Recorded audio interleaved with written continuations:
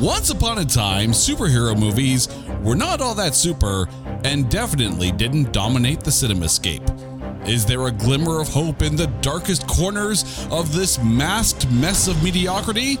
Brace yourself as we scrape the bottom of the barrel to see who stands atop the garbage pile when we rank the worst of the worst in the first ever Grading on a Curve.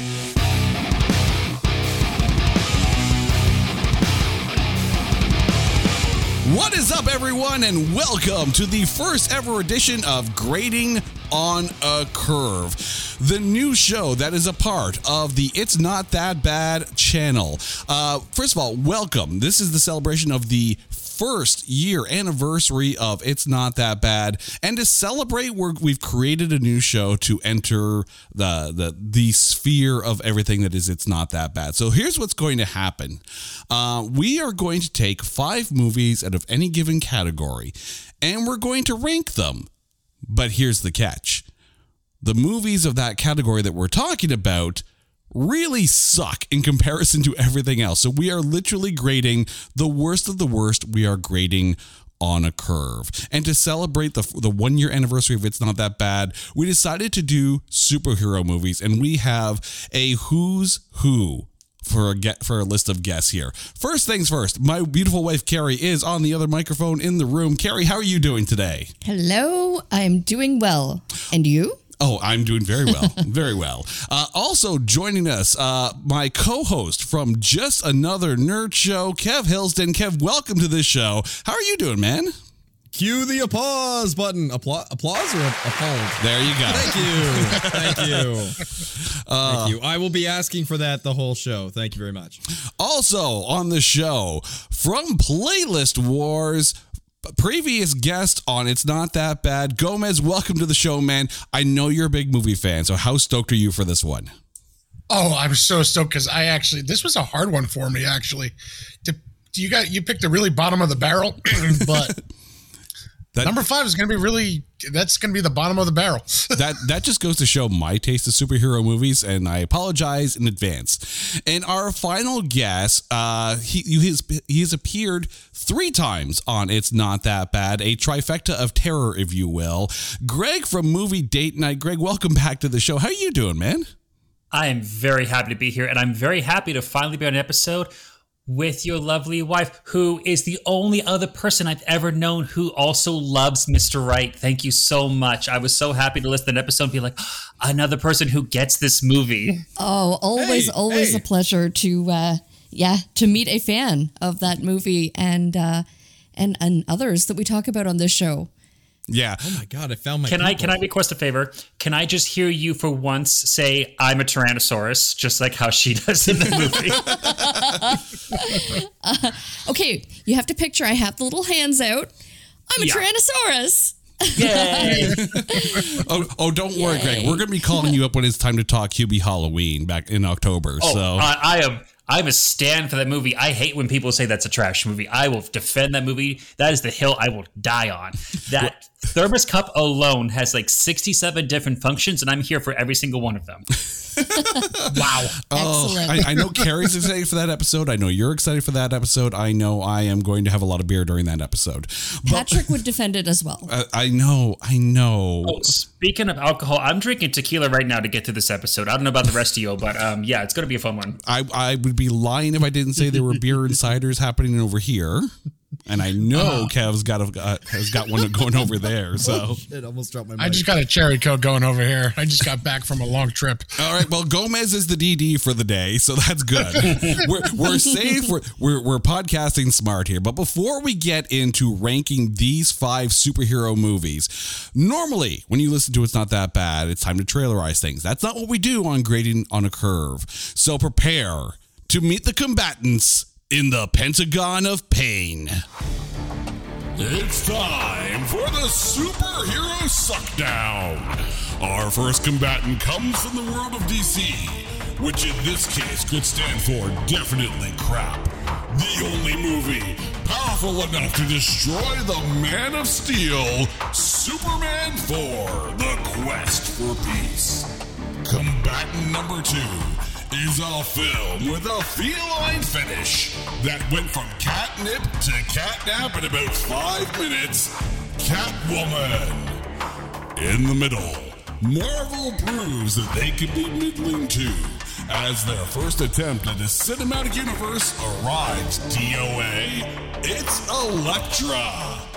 Our fourth entrant takes us to the mild West and proves that bounty hunting isn't always bountiful. Saddle up for Jonah Hex. And finally, a reminder that at one point in time, having Ryan Reynolds and Taika Waititi in a movie together wasn't always a good thing. It's the blackest night of a film, that is Green Lantern. Let the ranking of the rank begin. Cue the music. Hats off to you, sir, for ranking of the rank. That is good stuff right there. We need that on a t-shirt now. The ranking of the rank. Yeah, definitely. Okay, so Greg, we're going to start with you, and we're going to start with the earliest film released out of these 5. Superman 4. So let's give a quick rundown here. Released in 1987. This was the second Superman film to be released by Canon Films, which is never a good thing. I love them so much. The story was written in part by Christopher Reeve, and of course he returned as Superman with Margot Kidder, and the same Perry White, the same Jimmy Olsen. It was directed by Sidney J. Furie, who directed both Iron Eagle 1 and Iron Eagle 2. However, it was almost directed by Wes Craven. If the name Mark Pillow means anything to you, I am surprised, because this is the first and only movie role for the man who played Nuclear Man. It started with a budget of $36 million, which was slashed to $17 million. And call this one a mercy killing, but because this movie sucked so bad, it stopped Canon Films from making a Spider-Man film. I can only imagine what a Canon Films Spider-Man film would have been like. But Greg, what were your thoughts on Superman 4? I loved Superman films growing up. I mean, I remember watching this one even as a kid and being entertained by it, but I haven't seen it in like 15 years. So going back and rewatching it again, I was like, wow, none of this makes sense. Like, this place is all over the place. They set up Nuclear Man to be a guy who only works in the sunlight. And I'm like, okay, that's fine. So the second he steps into shadow, but then he spends half the movie inside of buildings. And it's like, that would immediately shut you down. The thing's insane. Superman gets sick, which is weird. And then he is clearly cheating on Lois Lane with, I don't even remember who the other woman was off the top of my head. Mariel Hemingway.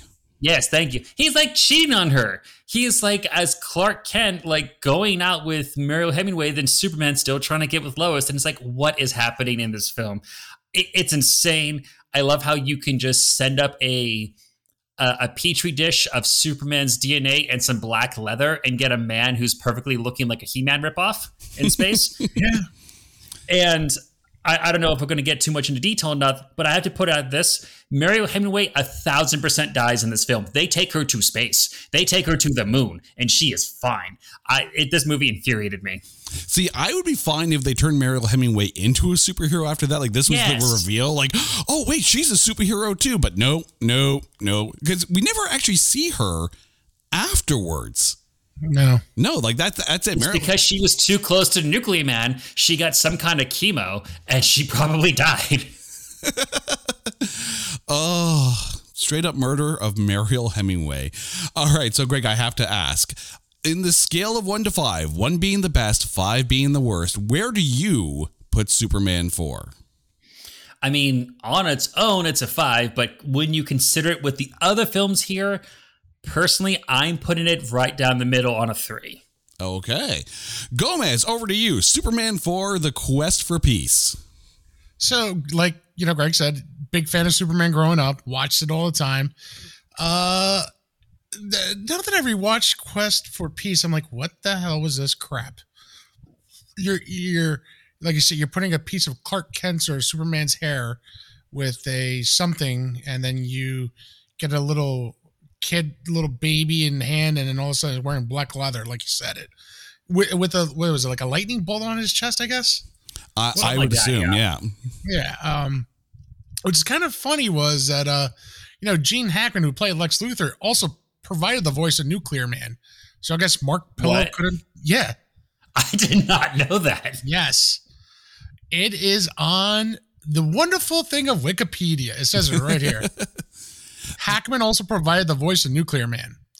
So I guess Mark Pillow could not talk at all. Well, probably because he probably had a high-pitched girly voice for this movie. Probably. You know what's funny? I looked at Mark Pillow's IMDb, and this is the only film. But there were two other credits. One was just like a one-off on some show, and one was a one-season run of a show called The Alaska Kid. He was listed as Alaska Kid. Never heard of this show, never seen this show. He probably got lost in Alaska. I would assume, or it only played in Alaska. So I'm just like, okay, that just tells me everything I need to know. Which I kind of feel bad for Mark Pillow because, I mean, to look at him, it's like, okay, that's an 80s action guy. I could totally see it with like the bad blown back blonde hair. Like he looked like he could have been in other action movies in the 80s, but if this is your introduction to the world of cinema, oh God, you just died. Yeah, pretty much. Your career just ended. That is like getting up on stage at a rock show and the first song you play is Baby Shark. Just goodbye. You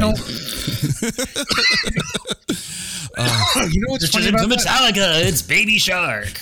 Well, you know what's kind of funny? Mark Pillow, poor guy, gets his first acting career at Superman. You're Nuclear Man. First of all, what crack were they smoking when they wrote the script?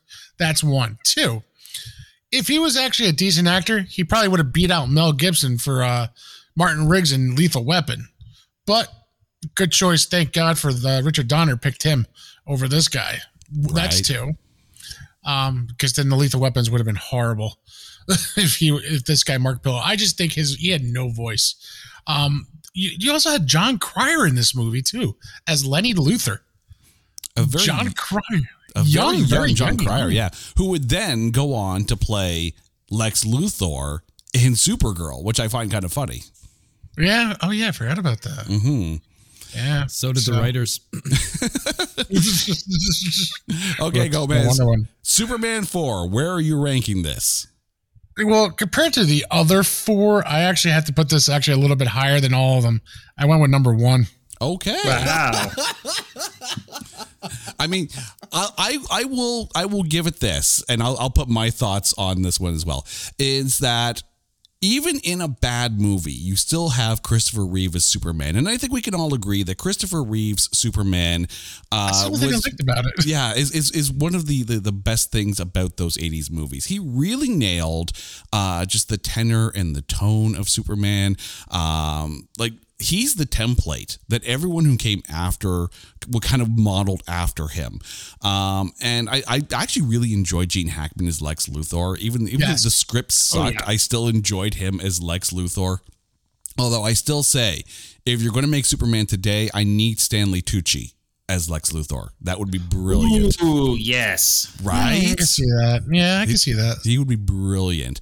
However, where this film loses me is in the crappy special effects. It couldn't be worse than freaking Jaws: The Revenge. Oh, I'm sure it is. But I mean, here's the thing: Superman 4 and Masters of the Universe were kind of filmed right around the same time. This is kind of where Canon Films lost all their money. But Masters of the Universe, for as campy as it is, looks really good. The sets are great. Actually, Skeletor looked really good. Right, exactly. But I mean, obviously you could see where all the money went because they ran out of money, which is why He-Man and Skeletor fought in like total darkness at the end of it. I like that part. I think it's artistic and I applaud it. I will defend that move. I'm sorry. You can say it's because they ran out of money. I like it. Oh, you know what? They made it makes it stand out. Absolutely. They made the best out of a bad situation, and it actually does really look good. And I will remind everyone that Carrie on this show said that she liked Masters of the Universe better than Star Wars. Oh, you brought that up. Mm-hmm. I get it. True story. True story. But I think that was early in my podcasting career. I might have been Drunk. Or That's a good answer. Deny it. I was Deny it new. now.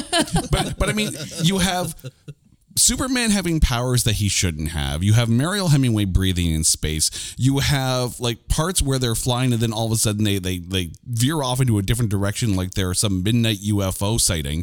It's just so like the first two Superman films proved that you could do a really good Superman film.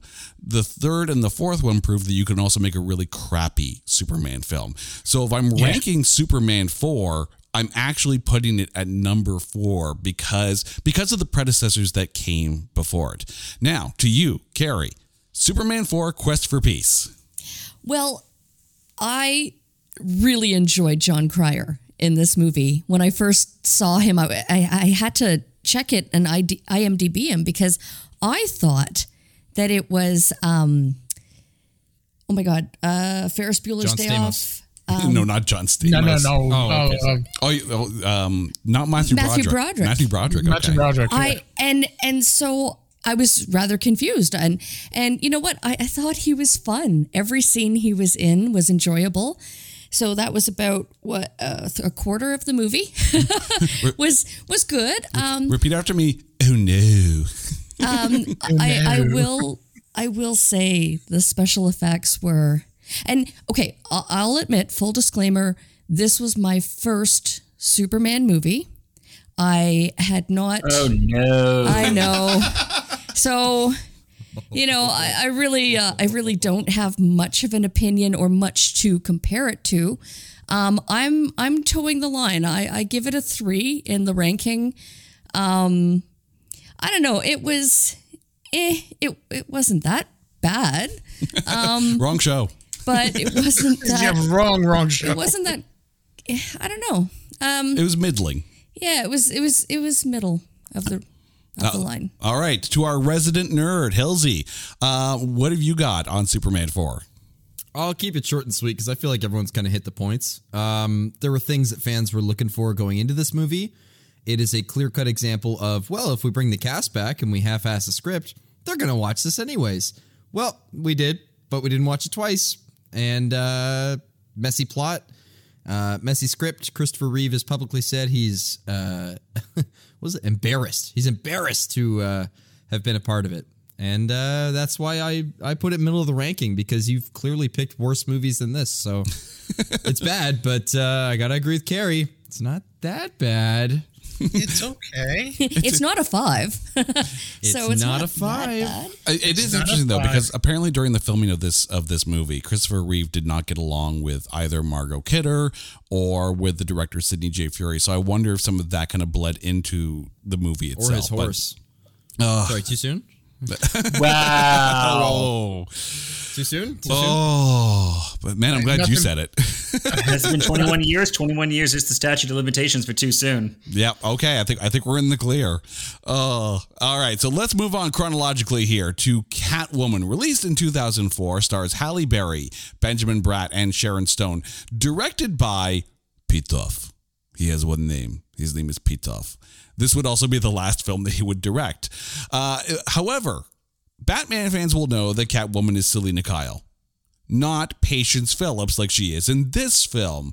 However, that's being said, Sally, Patience's best friend in this movie, is played by Alex Borstein, who is the voice of Lois Griffin on Family Guy. However, this film brought us two wonderful things. One, prior to Wonder Woman, this was the highest grossing female-led superhero film until, of course, Wonder Woman came out. And the moment of moments, Halle Berry becoming the first person to accept her Razzie in person in what is an iconic Razzie moment. That is what Catwoman has given us. So, Carrie, what do you give Catwoman? Ooh, I get to go first. You get to go first. How ironic, because this is, without a doubt, my number 1 of the 5. Wow. Yes. Wow. Yes. I thought that all of the characters, the actors really brought it. Sharon Stone was so good. She was just so good at what she did and being so damn unlikable. And And yeah, Halle Berry was just sweet. I know she wasn't like really Catwoman, but in this role, it was absolutely perfect. Wow. I liked it. Wow. No Yeah. one in the history of ever would ever rank Catwoman as number one, but you are definitely grading on a curve on this one. I have a feeling I stand alone. Well, let's go to Gomez and find out what he thinks of Catwoman. Oh, God. That about says it all. That's all I have to say. It's not Michelle Pfeiffer. First of all, that would have been better if Michelle Pfeiffer was in the movie. Don't get me She wrong. does appear in this movie. She's in a picture. You didn't see the picture for 2 frames? Oh, wow. It must have been a quick. Well, you know what? I fell asleep within 30 seconds of the movie. So I probably missed that 2-second frame. 2, it's Halle Berry in a Catwoman suit. Who wouldn't go nuts for that? Okay. To begin with. So in my case, she gets a 3 just because she wears the costume very well. Okay. So you've got her at number 3. All right, Hilsey, we're going to head over to you for your Catwoman take. I love, by the way, when we're talking about these movies, and the first thing comes to mind, I was guilty for it. I laughed at Gomez's number 1 of Superman 4. That's okay. But when we're bringing up a point, and then somebody goes, "What? You didn't see that?" We could do Rise of Skywalker in here, Fantastic Four from 2015. I'm not gonna lie, I remember maybe 2.5 minutes of these movies. They are so forgettable. And I gotta say, Catwoman's number 5 on my list. It is the worst movie I've ever seen ever. The plot is awful. The origin story is like, I know Carrie's probably rolling her eyes just like, this was great. It was the worst piece of garbage I've ever seen.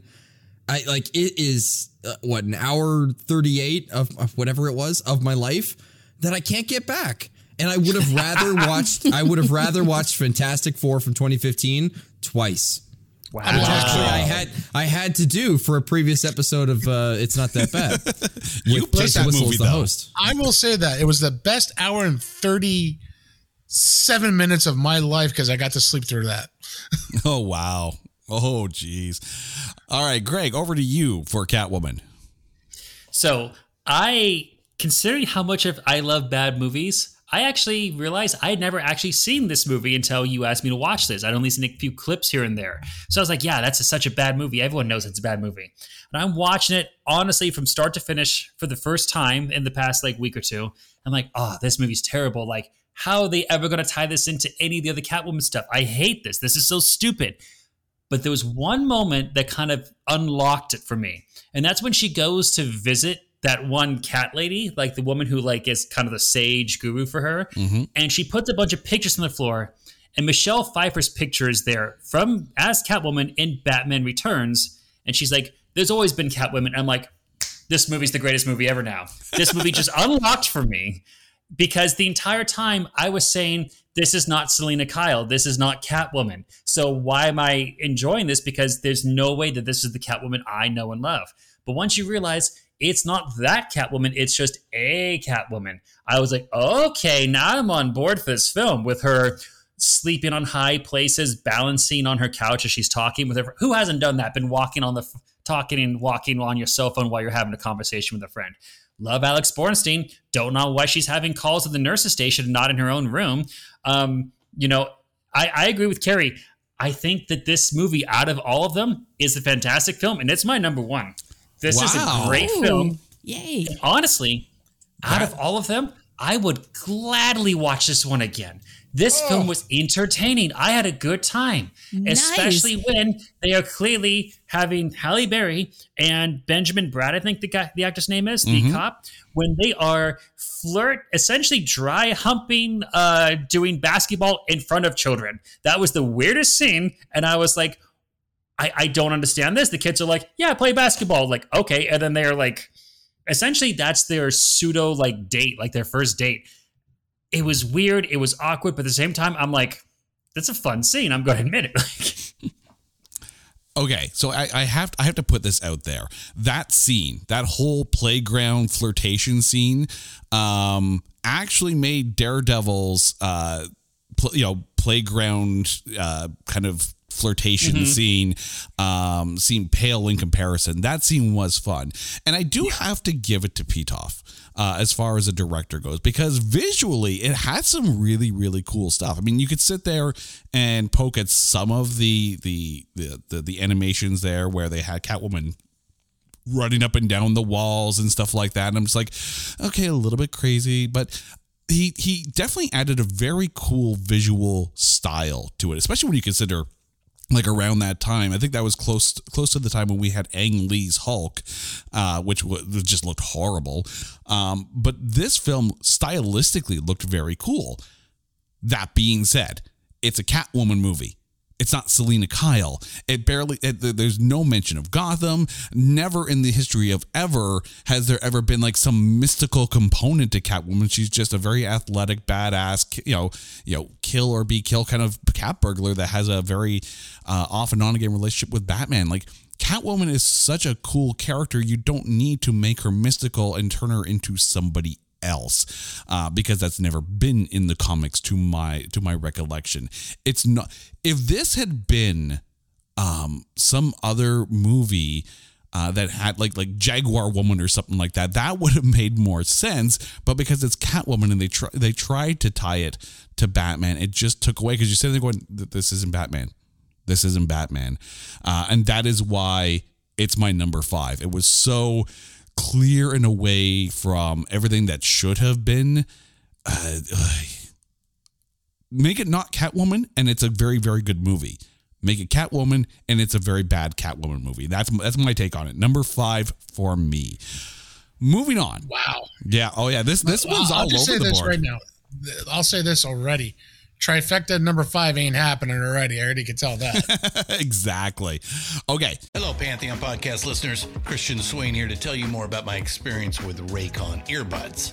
Our family now has 3 pairs of Raycon earbuds around the house, and my wife just grabbed a pair of the Headphone Pros to replace some headphones from a company that was double the price. And yes, she loves them. Now, if you haven't pulled the trigger on a pair of Raycons, or even if you have, but you're in the market for another pair because they're just that good, well, now is the time to check them out, because they just launched their upgraded model of the best-selling everyday earbuds.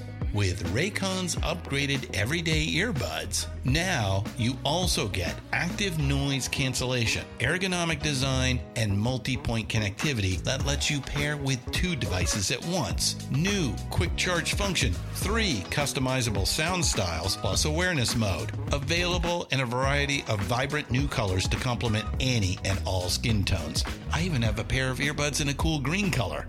I have tried just about every earbud known to humankind, and these Raycons are fantastic. Seriously, if you've been wanting to check out Raycons, there truly is no better time. You're going to ask yourself why you didn't check them out sooner, and Raycon offers a 30-day happiness guarantee. So what are you waiting for? Go to buyraycon.com/Pantheon today to get 20% off your Raycon order, plus free shipping. That's right, you'll get 20% off and free shipping at buyraycon.com/Pantheon. buyraycon.com/Pantheon. Hey folks, Stefan Shirazi and Renee Richardson here from the Metallica Report. And we are proud members of the Pantheon podcast family, where the best of music and podcasts unite. We've got something pretty cool for you. We're giving away an exclusive Metallica merch package worth over $250. That's a whole lot of Scary Guys, skulls, M72, and other sought-after Metallica swag. And we've made it easy for you to win. Follow and share the Metallica Report, and you're in the game. Go to pantheonpodcast.com/Metallica, enter your email, and hit that button to be entered to win. And just like that, you're eligible for our monthly exclusive Metallica merch package. And guess what, rockers? You can enter every month, so just do it. And while we love our global brothers and sisters, the lawyers won't let us ship outside the U.S. Moving on chronologically. Is 2005's Elektra, the sequel to Daredevil, the first Marvel movie with a female lead. Ben Affleck apparently had filmed a cameo for this, but it was cut.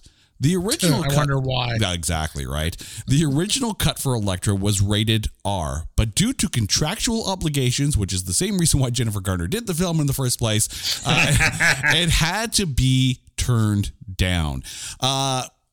Now, Marvel fans are going to be like, oh, yeah. Turned down for what? Right, exactly. Marvel fans are being like, well, yeah, it was before the MCU. But, watch the credits, co-produced by Kevin Feige. Before. I did not see that. Interesting. Mm-hmm. I didn't see that either. So since we're talking nerd talk, I got to go to Halsey for Elektra. It is the worst thing Kevin Feige's ever stamped his name on. Oh, wow. Like, I don't even think it's close. I think all the previous X-Men movies that he barely had his hands on were good and maybe had their moments. This was, it's messy. Sorry, I'm not redeeming these movies. I have nothing nice to say about any of them. You're picking the best of the worst. And I understand that's grading on a curve, but my God, Wes, you gave us an uphill battle and I didn't bring shoes. I'm pretty sure I apologized to each of you before handing out these movies. Electra's bad. You started with my number 3 pick, then we went to my number 5 pick, and now I'm on my number 4 pick. So of your last two, we got my 1 and 2. This is a horrible movie. Electra's bad. It's like, oh my God! If I'm thinking what your number 1 is, I swear to God, I'm going to throw up on the air tonight. Oh no! Do it. It'll help the ratings. Do it. No. Wait, we get ratings? What? Electra's just bad. It was like it's a spin-off of Daredevil. Mm-hmm. It's just not. I'm trying really hard to find something salvageable from this. I already can find something salvageable. All right, Gomez, I'll tell you what we're going to you for Elektra. Yeah. Ben Affleck isn't in it. What? Oh. So you're not seeing Aquaman 2 now? What is happening? Listen, every freaking goddamn superhero Ben Affleck touches, he ruins. He ruined, excuse my language, I'm sorry. He ruined Daredevil for me horribly. You know, oh, hi, I'm blind with red hair. Yeah, you're stupid with red hair. Never should. I'd rather had Matt Damon play that part. Matt Damon. Okay. Then he killed my favorite character of all time, Batman, in that Macedon Don Batman movie he made. Okay. He should never play a superhero character again. Stick to what you're good at. Secondary Goodwill Hunting movies. Wow. Those are fighting words. Those are fighting words. Oh. It is fighting words because Ben Affleck is the worst actor in acting history. But he could play the shark from Jaws. Right? According to Kevin Smith. Dead. Well, Kevin Smith couldn't even play. Listen, Ben Affleck could not play dead. And I'm surprised that J-Lo married him because he hasn't had a good acting job in how long? Thank you. Neither is J-Lo. Yeah, that's true. Have you seen The Room, Gomez? True. I think Tommy Wiseau might have the crown for the Razzie for he might have a career or a Lifetime Achievement Award for the Razzies. He might, but yeah, Ben Affleck should be up there with him. But Elektra is number 2 for me because Jennifer Garner looked really good. Okay. That's awesome. We have the grading here. Okay, Greg, over to you. Elektra. You just know he has the poster up right in front of his monitor too. Like, Actually, right. I do. right beside the Catwoman poster. Yeah. No, the Catwoman poster. If it's not Michelle Pfeiffer, forget it. Whenever you leave the room, you just touch it like, a team going out for a victory on the field. Just like, today's the day. Anyways, play like a champion today. Yeah, exactly. Elektra, I remember seeing this when it came out and I was like, was this made for TV? And if somehow got a weird theatrical release, what's going on here? The plot, I get. It's an interesting plot. The idea of an assassin who gets too close to her target and doesn't want them to be assassinated. So then she tries to protect them against the organization or some other entity. But what really lost me is why do the ninjas, when they're defeated, just turn into dust? I mean, I was like, did I start loading up a Final Fantasy game where you defeat a monster and it just turns into red pixels and fades away? What is this? Why am I suddenly watching a video game movie and not in a comic book movie?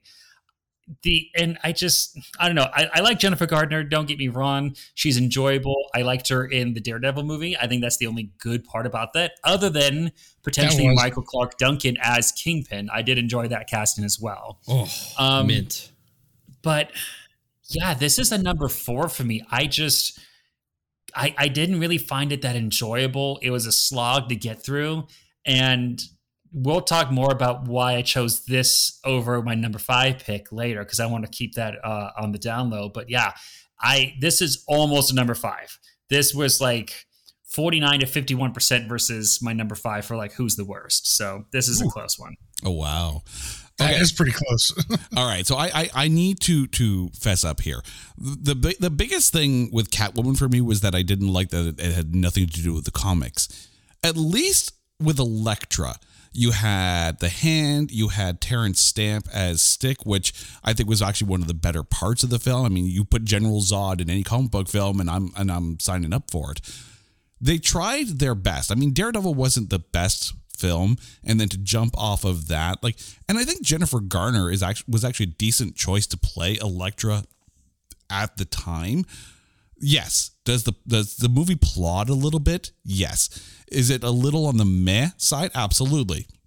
But I think as a comic book film and trying their best to actually stay close-ish to the source material, because as I was doing the research and going through like the IMDb page and all that, you see a lot of the different references to different comic books. I'm like, okay, so they did their best to make a decent comic book film, something Kevin Feige is known for with the MCU.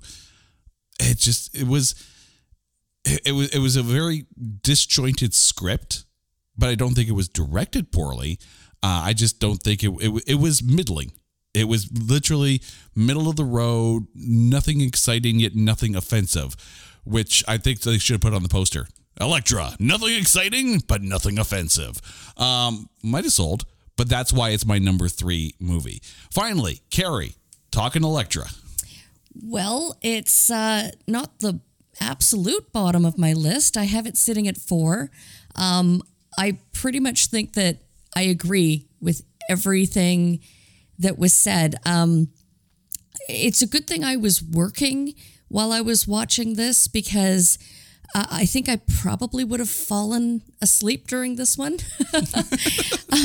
The only thing is that it was like middle of the day, and I was actually, I thought that it was because I was distracted, maybe, that I had no idea what was going on. But in hearing like that it's kind of a unanimous, everyone's in agreement. I think maybe that's the problem, that they were going so closely to the comic book and without knowing that source material, because this is the first time I've ever seen it. I had no idea really much about the character except for the Daredevil connection. I had no idea what was going on. I have to admit, like the whole crow or the bird coming out of the painting, people turning to dust. I had no clue what was happening. So I put it at 4 because it's not the worst, but it wasn't a great movie, and I don't think I would fault the actors, and I don't think, again, that I don't think it was the direction. I think maybe they tried to do too much with it, and maybe that was the result. It was almost kind of like a jigsaw puzzle that, I don't know. The pieces didn't Carrie, fit. I'm gonna take note of that, Carrie, for workplace efficiency. I'll make sure everybody who's editing with me has Elektra on in the background, so they're extra focused on their work. You know what? I'm going to the diner. Yeah, I'm going to the diner. I want to order the Elektra nachos, please. It's like a nacho special. Okay, I'm going to put this question out here to the guys who have seen both this movie now and the Defenders series and Daredevil, the Netflix series. Better Elektra, Jennifer Garner or Elodie Young? Hilsey. Oh, geez, don't make me pick. Oh, I'll make you pick. Can I preface this with there hasn't been a good Elektra yet? That's actually fair. There hasn't been a good one yet, so making me pick is literally grading on a curve, which, again, I get it. Roll credits. I I don't know. Like, it comes down to writing. I think both actresses executed their script to the best of their capabilities. Elodie Yung had a way better script to work with, and I think Garner made the most of what was given to her. I think that's the nice way of putting it. We haven't got a good one yet. I trust Feige and what he's going to do. Well, now, but yeah. We have no choice. Yeah. Yeah. All right. That Disney investor meeting could be fun. Elodie Yung or Jennifer Garner? Oh man, you said it the best. You know, it's kind of hard. They did do their scripts correctly. I'm gonna have to go. I said Jennifer Garner played her part pretty well because the only good thing about Daredevil was her. So I'm gonna have to slide a little bit with Jennifer Garner. All right, Greg. Do you still have the poster up, Gomez? Or No. I don't. Poster's down now. He takes it down and taps his plane in the background. Brr, brr, brr. Yeah. This is grading on a curve, but Gomez makes the curve. So I did make that curve. I'm assuming Gomez has the next movie poster up ready to go. So it's very fast with a double-sided tape. oh my god! Zip. For me, I don't watch superhero TV shows unless it's got some really unique thing going on, like WandaVision. I can't find the time and attention to dedicate that much time to superheroes. I like them, but they're not necessarily my absolute favorite genre. So like for me to try to watch the Daredevil show, my friend was like, you got to watch it. It's so amazing. It's so gritty. I love it. And I watched like the first 2 episodes. I'm like, who the hell cares? So I can't weigh in on this just because I don't know enough about the other woman and her portrayal of Elektra to fairly judge. All right, so let's move on. And I know Carrie has actually not really watched Daredevil at that point. I'll take a pass on that one. Okay. It's okay. Carrie and I are just going to be on the side, just having our little drinks, listen to you boys argue about the best Elektra. It's cool. Yeah, we're going to sit here and geek out. You guys can go watch Hubie Halloween. Okay, so. Oh, yeah, that sounds good. All right, moving on. I got my clam chowder, my thermos. To 2010's Jonah Hex, starring Josh Brolin, Megan Fox, John Malkovich, Michael Fassbender, and Will Arnett. This one was interesting because Jonah Hex has the ability to talk to the dead by touching them and basically communicating with people who have passed away. A power that seemingly appeared in the movie. Megan Fox considers this the worst film of her career. We're talking Megan Fox, who was in Transformers Revenge of the Fallen 2 years after this, and How to Lose Friends and Alienate People. But if you like your metal, you're going to like this one because music was by Marco Beltrami and Mastodon. So there's a lot to take in with Jonah Hex. So Gomez, we're going to move over to you here. Jonah Hex, where does this rank for you? Number 4. Okay. It wasn't that bad, but it wasn't that great. Poor Josh Brolin. First of all, his freaking face in this movie. Poor guy gets a cast iron something to his face. Yep. Might as well something. The highlight of the movie, Megan Fox, maybe, but she's probably one of the worst actresses I've ever seen. The only thing was actually good, like you said, was actually the soundtrack was pretty good. Other than that, this movie, it had its moments where it was pretty good, and it had its moments where, like, what the hell? So it's number 4 for me. Okay, I need to talk about Jonah Hex here because this was the first time I've ever actually sat down and watched the film. First of all, Josh Brolin and comic book movies seem to go together hand in hand very well. And I think he was the perfect choice to play Jonah Hex. And I wasn't really all that familiar with the comic book storyline itself. So I got to kind of go into this fresh. And it was a different type of superhero movie. It's almost like superhero movies for people who aren't really necessarily ready for superhero movies. Like if you put someone who's never watched a superhero movie, never read a comic book into the theater to watch this, be like, oh, this is kind of an interesting Western. Oh, it's a comic book movie. What? So it was really kind of refreshing, different. They didn't have to rely too much on special effects. There were some, but they didn't have to rely too much on it. It felt like one of the more real superhero films out there. So I'm actually ranking Jonah Hex as my number one. I didn't find Megan Fox to be too offensive in this one here. She's a little underutilized and not really, she's just like the damsel in distress. But I mean, John Malkovich and Josh Brolin, I mean, that's all you need for a superhero film, and I'm good with that. So Jonah Hex, for me, was number one. Greg, to you, Jonah Hex. So usually whenever I watch movies for movie date night or for any of the podcasts I go on, I take notes, so I can be like, oh, remember to talk about this, remember to talk about that. For the other 4 movies, I didn't take notes. For this movie, I took so many notes. I'm going to have to really think about how long I want to talk about each of the things. So I'll go through it first. Jonah Hex, first of all, his face makeup, hideous. That little skin flat bridge thing that's on his face, just cut that. That's doing nothing for you. I couldn't take my eyes off of it. It's like in Austin Powers Goldmember when Fred Savage comes up with a huge mole and he's like, mole, there's a mole in your face. I'm like, just get a knife and cut that. It's doing you no service but distracting from others. I hate that. He like... I get a bowl of guacamole? Yeah, everything about this movie, I hate it. Like, at the beginning, like, just like you said, Jason, I had no idea this was a comic movie going in. I had no previous ideas about who the character was, what he does, what his story is, any of it. So when he starts off with, like, dragging 2 or 3 bodies into town, I'm like, okay, clearly he's a bounty hunter. And then he does that cool bit with his horse where, like, all of a sudden his horse has 2 miniguns attached to it. I'm like, okay, I'm here for this movie. And it all went downhill from there. It's like, I love bad movies. I will be the first one also to defend Will Smith's Wild Wild West.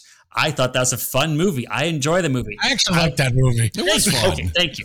That was a good movie. I was kind of thinking like, oh, this could be kind of like that because that's kind of a steampunky cool thing with, nope, you never see any of that bull again. And like... You do have a very interesting character with, what's his name, Lance Reddick, the guy who's like the blacksmith who gives him those 2 cool guns, which he then immediately throws away. I was infuriated with this film. At one point, I have a newborn son. And at one point, I'm watching this movie and he's crying and he needs to go get his diaper changed. And my wife is exhausted and I'm more than happy to take care of that. And so I got up to go get him, and she's like, do you want to pause it? And I said, no, I'm not going to miss anything important. Screw this movie. Little does he know, he comes back, and they've cut his prosthetic. Yeah! But I will say also one more thing about this movie, just kind of like reining it in, this movie, or 2 more things. One, first of all, Agent Carter did the exploding orange balls better. The show Agent Carter, which is one of the TV shows I did watch that was interesting enough, they did the whole like, oh, this orange little ball explodes if you do something with it. That's much better handling of that plot. But the thing I really didn't like is that this movie assumes that you've read the comic books. You cannot do that unless you are essentially ubiquitous in culture. It took 5 Spider-Man movies until finally on number 6 with Tom Holland, he was like, you get it, radioactive spider, blah, blah, blah, I'm Spider-Man. Let's just get to the point, people. Like, you have to have, like, earned that. You can't just jump in and say, like, I'm not going to explain a goddamn thing to you. You follow the story or you don't. Like, this movie infuriated me. I hated it. Number 5 with a bullet. Like, the only reason Electra didn't beat it is because at least I could kind of watch that. This one, didn't care at all. Sorry. Oh, wow. Different ends of the spectrum on this one. But he's patting the table. He's banging it. He's banging that table, but he's got a good point. It did suffer $36 million loss. Mm-hmm. $47 million movie only made $11 million. Although, interestingly enough, and it's funny that you mentioned the whole like weird lip flappy thing there on the side. Mm-hmm. The only frame of reference I had to Jonah Hex before watching this film was like one episode of Batman the Animated Series where Jonah Hex was in it, and he had the weird like Western Wild West Two-Face thing. Batman the Animated Series, yeah, the good one. Oh, I didn't realize he's. I have to go look that up now. Go ahead, keep talking. I'm just going to pull up like the image of that. Yeah. So I mean, if memory serves me, he had like the weird lip flappy thing on the side. The chicken skin. Exactly. It's like Wild West Two-Face. So if that's the case, then kudos to getting the makeup almost comic book really? accurate, right? Exactly, Okay. right? I think it's Hannibal Lecter with somebody else's face on him. Oh, good. Hannibal Lecter and Nicolas Cage in Face Off 2. Okay. That would be a great movie. Okay, well then you know what? Withdrawn, counselor. On that one note, that's fine. All right, so we'll toss the jury over to Hilsey for his take on Jonah Hex. I love that Greg's got a picture of animated Jonah Hex up. Gomez has got Elektra probably still up, and Carrie's got a picture of Matt Smith up probably, right? So I love this. I love this. Let's keep it going. No. I got Ben Affleck and I got a pelican. I'm shooting his head right now. He switched from Jennifer Garner to Ben Affleck. That's fine. That's fine. Wait, That's the benefit that you need. That's Did fine. you ever see? Did you ever take notice? One thing I took notice between Daredevil and that freaking Macedon Dawn Batman movie was the freaking face mask. It's the same goddamn mask. It's black for Batman and it was red for Daredevils. Can you figure that one out? Talk about being cheap on the costume. The recycling plan is all good. I'm not a therapist, but Gomez, I think you got some stuff to unpack there, pal. Oh man, he pissed me off with Daredevil. I was so excited when that movie came out. I'm like, yes, finally Daredevil, one of my favorite characters, killed it. Oh, okay, Kev. Jonah Hex, what you got? I'll save you some time. I actually want to hear what Carrie thinks about this, but yeah, Jonah Hex, I got number 2. Which, if Gomez is doing his math, I don't know if he's throwing up or not. I don't know what he was expecting my number 1 to be. But I have Hex at number... Oh, I already know where your number 1 is. That's there good it is. Yeah, there it is. That's what I was thinking. No, Get the bucket, Gomez. I have Hex at number 2 because the plot, Megan Fox, was great. I thought she was great. Megan Fox, she looked great. Megan Fox. Yeah, the movie was Megan Fox. How many more times can I say Megan Fox? So now on his computer, Megan Fox is on his. There we go. We're catching on. Here we go. Yeah, no, it was, I think, again, I try not to base an entire movie on, and I'm not saying anyone has at this point. I'm just saying I'm trying not to base an entire movie around a writing team that, yes, I think Greg hit it right on the nose, that this movie was fully dependent on people having read the comics, or at least having seen him in the animated series and wondered who the hell is that. The comic accurate look is great. Everything that comes with it is a touch confusing if you don't know what you're getting in bed with. And I understand watching it on a first time, maybe even a second time basis, and not really knowing the history of the character. It's bad.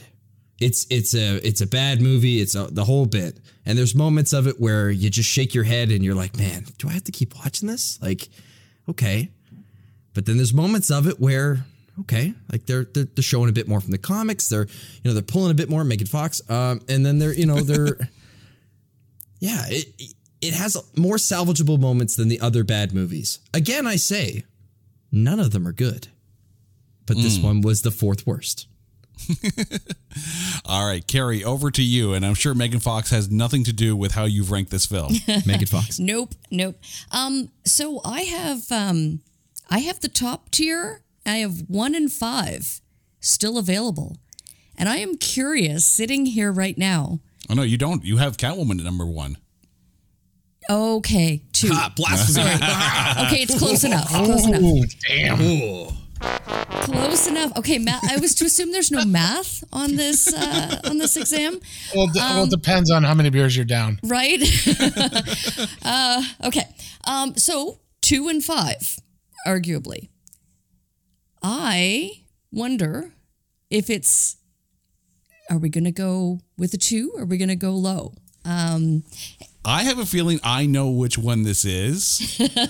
But let's hear. But you know me. Let's hear your reasoning here. Okay, so my reasoning, I will start out by clearing the air. I have it at number 2.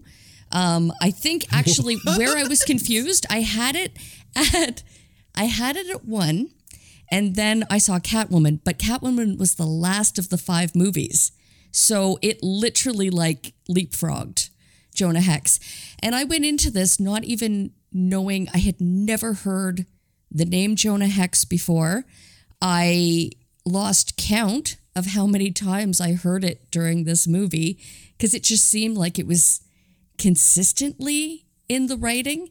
Like Jonah Hex, Jonah Hex, Jonah Hex. Like it was almost overkill, and it was almost like, why? Why did they choose to do that? Like, was that a stylistic thing? I don't know. But anyway, they overly mentioned the name Jonah Hex in this movie. That was the only point that I have to say negative about it. That was what the marketing was based around, Carrie.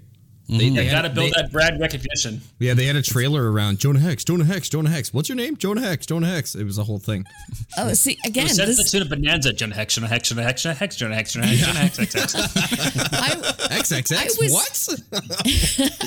I was new to this, like completely went into this unknowing of that this movie even existed. So what I liked about it and what I can say from, someone just coming into this, not having ever read the comic book or never even knowing that the movie existed, I liked the beginning. I liked the narrative. I liked the screenshots from the comic. I think they did their best to kind of give as much information about the character and about the comic book, or at least the points that were needed in the narrative at the beginning. I also loved that it was a Western, and watching it was kind of almost like seeing an Elmore Leonard spaghetti Western come to life. Like, it was very, very much in line with that genre, and I love it. It was almost kind of like the writing as well. I could hear Elmore Leonard and the way he would, pen his novels. Or even if it would have been written by or directed by Quentin Tarantino. There were so many clever lines that made it fun and kind of made it a little more modern. I think it was, I don't know if it was by design or by accident, but when Will Arnett would deliver a line, it was always very funny. Mm-hmm. And I almost kind of wonder, like, if that was maybe, I don't know, intentional, or maybe just Will Arnett being Will Arnett in this character. But it was fun. I really enjoyed it. I would have had it as my number one, but thanks, Catwoman. But Catwoman. But Catwoman clawed her way to the top. Yeah, she did. What I will say about this movie, the last thing, is that there was a definite missed opportunity. I think they should have included Pantera's Cowboys from Hell in the soundtrack. Mastodon doing a cover of Cowboys from Hell, I'd be all up for that.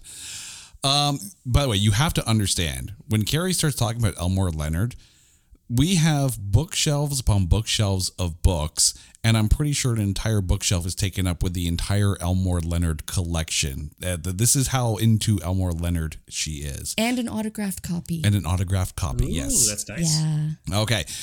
This means we are moving on to the final film of our Pentagon of Pain.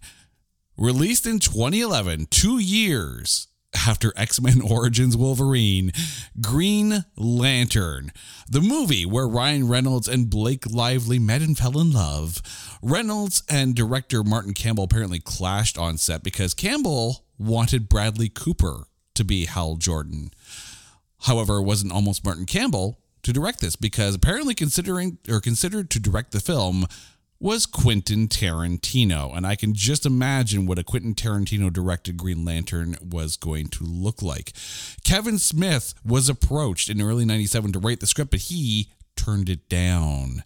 And apparently Superman, Clark Kent, was an early draft of the script. This was supposed to be the film to kick off the DC Extended Universe, but then it Green Lanterned all over the place. So, so Carrie, now that I've completely blown your brain here and trying to have you picture a Green Lantern Tarantino directed film, what were your thoughts on Green Lantern?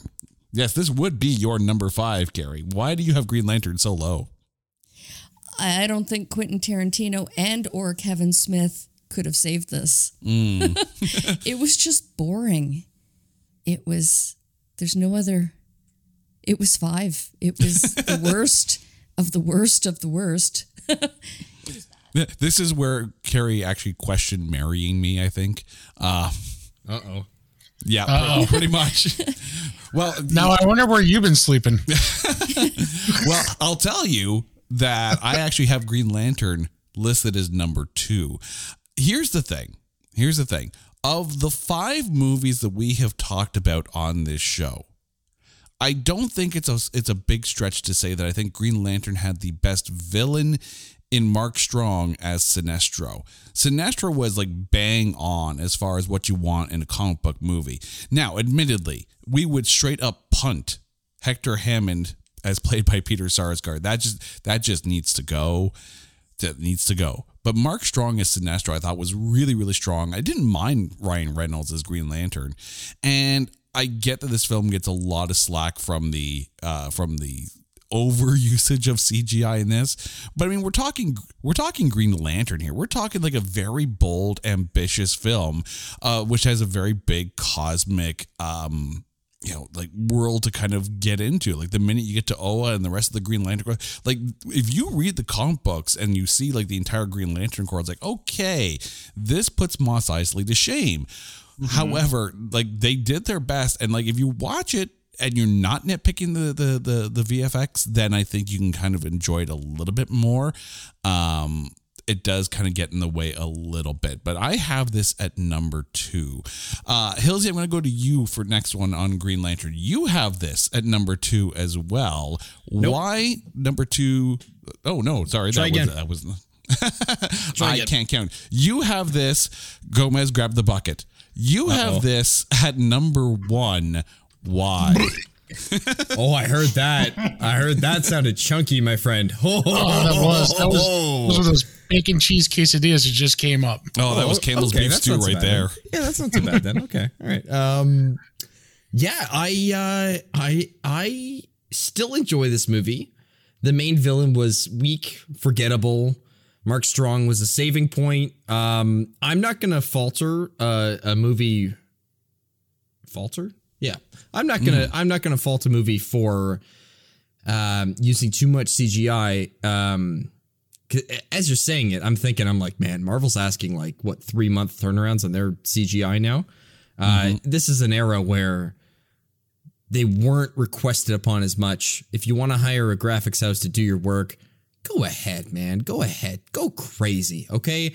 You want Hal Jordan's suit to be CG? That's fine. I had no issues with how Ryan Reynolds portrayed the movie or portrayed the title character.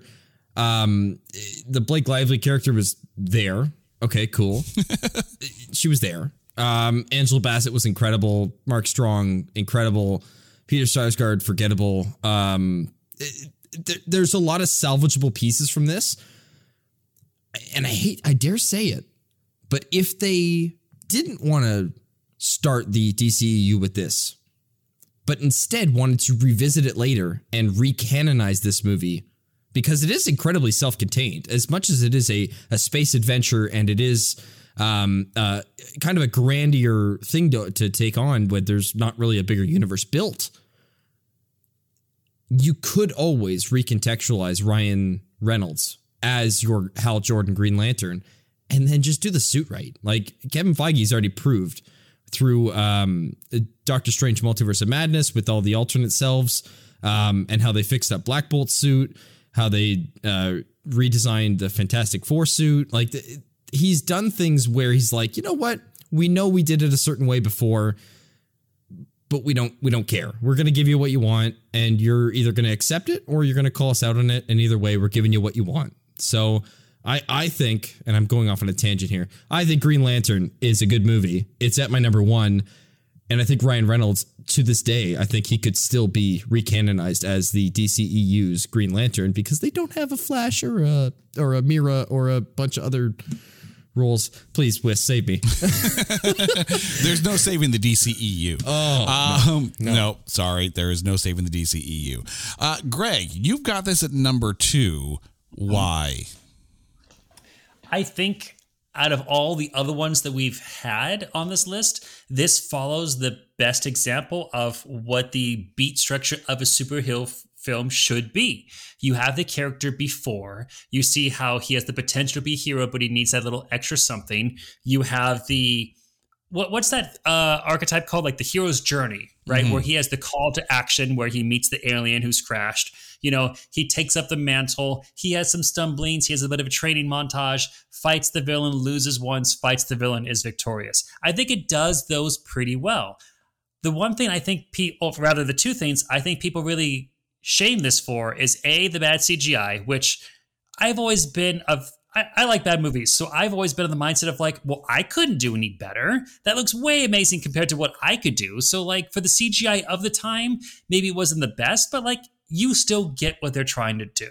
And this is also coming from a guy who actually enjoys Polar Express, which I know has all the dead-eyed children, but I like that film. I think it's fun and enjoyable to watch. But the other thing that I think a lot of people give it slack for, that definitely my wife Lauren did while we were watching this, is the choices he makes while using the Green Lantern ring. I think a lot of people were like, when the helicopter is crashing at the party, he decides to build a Green Lantern Hot Wheels racetrack to have the thing go along and then save it that way. And most people be like, just make a giant hand and pick it up. You know, like that's the easiest way to save this day. But that's not as fun for a moviegoer. I agree that's like the most logical way. But this movie kind of knew what it was about. It's like, we're going to have it be like, what if a grown child man was in charge of the Green Lantern ring? What choices would he make? And I think it's fun. The only reason this doesn't beat Catwoman is because I honestly truly enjoyed Catwoman, and I would actually buy the DVD and proudly display that poster in my room. Thank you very much. But I'm not making that comment yet. I almost spit out my drink. What? Yeah. The only way that I consider this a bad movie is just because, like, yeah, the villain or the villains, I should say, are boring. I think that they could have had their game stepped up. I remember very specifically seeing this in theaters opening weekend with my parents. I was like 14, 15 at the time. And like, they knew I was a big comic book person. And so they turned to me afterwards and like, Greg, was that a good movie? And I turned to them and I said, absolutely not, but I had a great time. Like, you know, so for me, it's a number 2. It's fun. It's not a good movie by far, but get yourself some popcorn, go get your other favorite candy, whether it's Red Vines or Whoppers or Mike and Ike's or whatever, and just have a good time with it. Thank you. All right, Gomez, now that you've got your head out of the bucket, why do you have Green Lantern at number 5? First, let me get some Vicodin, Prozac. I don't know. Mentally kicking you in the balls so much that you just need pain relief. Yeah, any kind of pain relief. Even Tylenol might even work right now. Yep. Worst movie written. Wow. In history. That is bad. And even Ryan Reynolds makes fun of it in Deadpool. Mm-hmm. Do me a favor, just don't turn me green. So that just tells you he never wants to be the Green Lantern again. And he is the worst choice. And this is the worst movie he's ever made. This would be his top number 1 movie that he made that was horrible. I like Ryan Reynolds. He is a good actor. I liked him as Deadpool 1 and 2. He was hilarious. I thought he played that character perfectly. Even that flappy skin in his face when he tried to look like himself as Wolverine a couple times with the staple on his head. So this was just a painful, disgusting, I'm going to throw up all over the place type of movie. Matter of fact, I remember watching this movie and getting sick at the movies with this movie. So poor Ryan Reynolds. I'm glad you met Blake Lively there, your wife now. Good for you. That's probably the only highlight of the whole movie. Yeah, that's all I could say.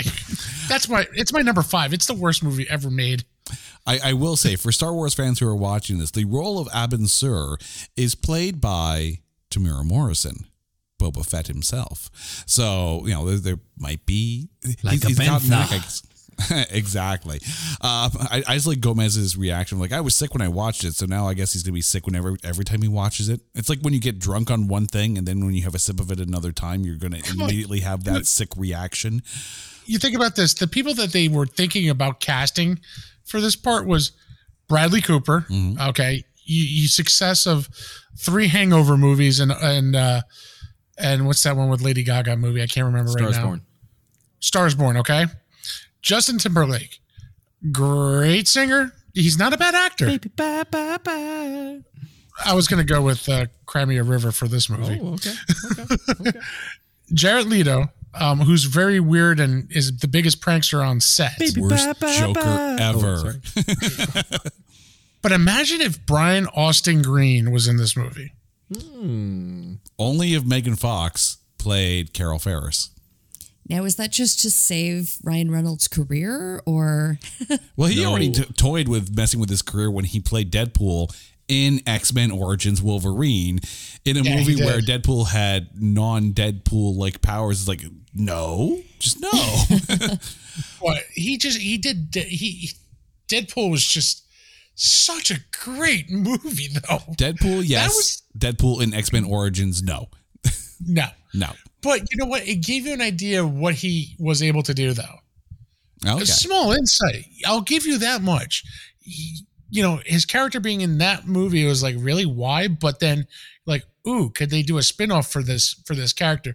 When I saw it first originally, I didn't think they were going to make him this ugly, hideous, flappy skin.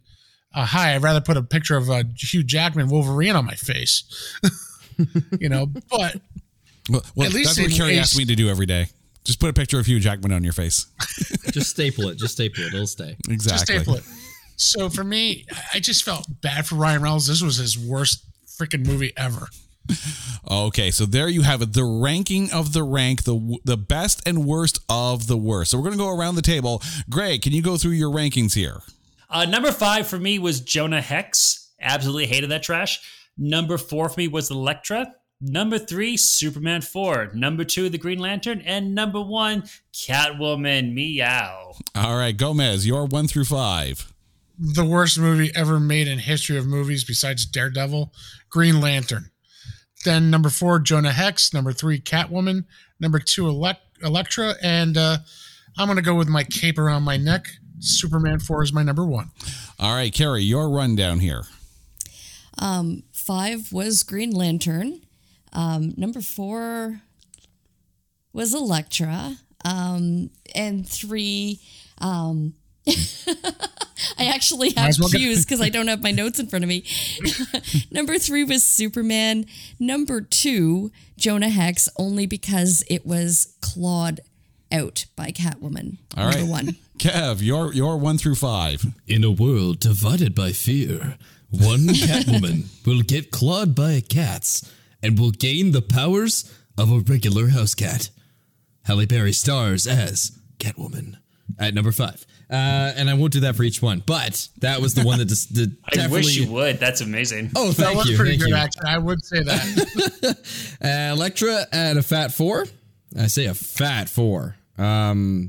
Even though... PHAT? Yeah. Yep, I will agree on that one. I got Superman 4 3 because, in all honesty, guys, I was kind of undecided on it. I just put it in the middle of the pack because I was like, yeah, I don't care about it, but I also don't not care about it. So Christopher Reeve is Superman to me. And that's about all I took from that movie. Number 2, I had the great Jonah Hex, and the cast was much better than I thought. And number 1, I had Green Lantern because I'm gonna say reasons, and I'm just gonna leave it at that. Reasons. You're sorry, I chucked it again. No, you're okay. Giving Gomez acid reflux on this one here. It's okay. Everyone's entitled to their opinion. Even Ryan Reynolds, he was not shy to voice his opinion about this movie. You're giving Gomez a case of the Green Lanterns here.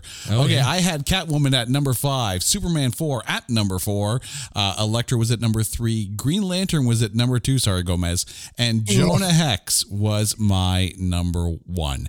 Guys, thank you for joining in on this, the first ever episode of Grading on a Curve. Now, to our listeners of It's Not That Bad, Grading on a Curve is going to be returning the first of every month. So It's Not That Bad will be on, still be on every Wednesdays, and then Grading on a Curve once a month.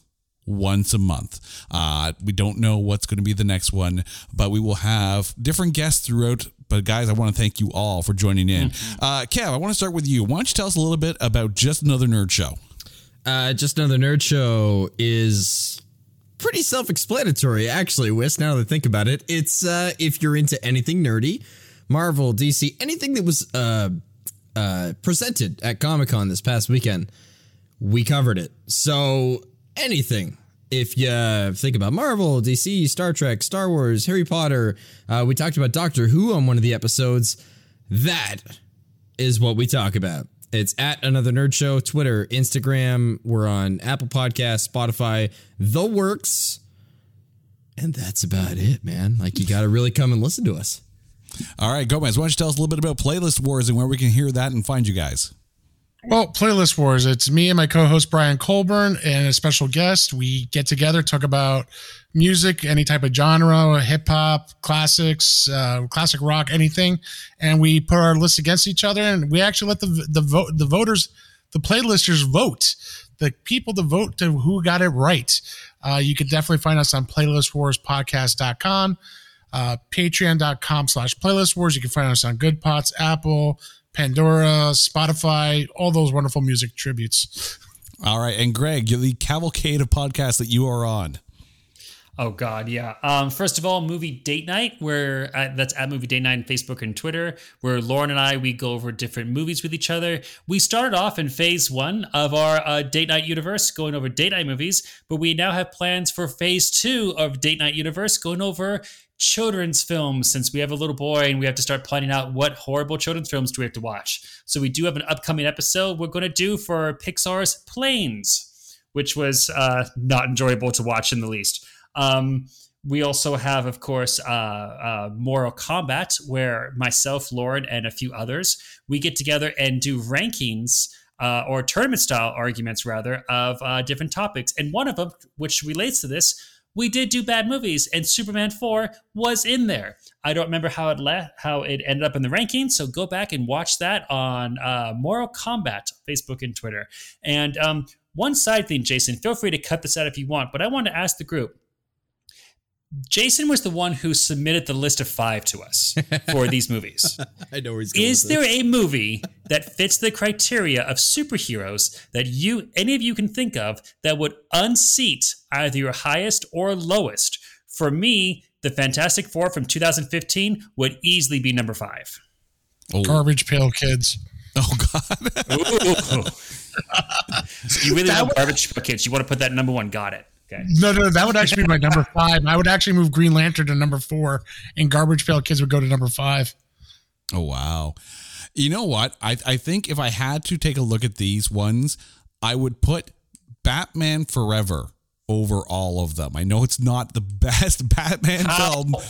How dare you? Oh, yeah, no. Dare you, sir. Batman Forever. You cannot do that. Oh, Batman and Robin, I understand, but Batman Forever, you shut your mouth. I'm down with Batman Forever. Kev, what about you? Horrible superhero film that would supplant all of these. Oh, God. Christ. You know, we only ever talk about the good ones, man. Like, what are you doing to me? Let's see. Yeah, Fantastic Four. I like that pick. Oh, God. You know what? I'm going to get kicked in the ass for this. I'm going with Thor: The Dark World. Oh. No, that's legit. That's a legit pick. I think it was absolutely that's pointless. legit. I think it was pointless. I think it dethrones. Gomez, pass me the bucket. It's bad. Pass me the bucket on that one. It's bad. I don't care how many times you want to bring back and then Any of the nameless people, I don't care who was in that movie. They were all killed off in the last movie anyways. Hey, there was a Doctor Who in Thor: The Dark World. Oh my God, who cares? There was a so Doctor Who bad. in Morbius as well. Okay, Carrie's like, yeah, there was Doctor Who in Morbius. No. Even Matt Smith couldn't save that movie. Smith. Yep, she watched it for Matt Smith. We all know There is only one reason, no, two reasons. There's only two reasons to watch Thor: Dark World. Number one, so you first see the introduction of the red Infinity Stone. Yep. Because, of course, that's where we find where it's been. And number two, for Kat Dennings saying Mew Mew as the hammer goes flying through the subway system. Yep, I agree. Even though they have done their best to retcon and make that movie actually mean something. Okay, Carrie, last chance here. A bad superhero movie that surpasses all of these, but it's gotta be bad. I'm sorry to the Eternals. Oh shit! I changed my answer. I think I'm gonna have to change my answer too. My achy breaky heart. Sorry, guys. I hated that film. Oh, that's a I think there's a change of heart in everybody on that one. Oh, Carrie I just blacked that out. I hated it so much. Carrie just broke the internet. Okay, guys. Again. Guys, thank you so much for joining in for this first ever episode of Grading on a Curve. And to you, our listeners, thank you for a solid year of listening to It's Not That Bad. And to this episode. Guys, thank you so much. Carrie, thank you again. To you, our listeners, remember, we are available on Spotify, Good Pods, Apple, TuneIn Radio, wherever you get your podcasts. Until next time, this is Grading on a Curve, and It's Not That Bad production. Take care, everyone.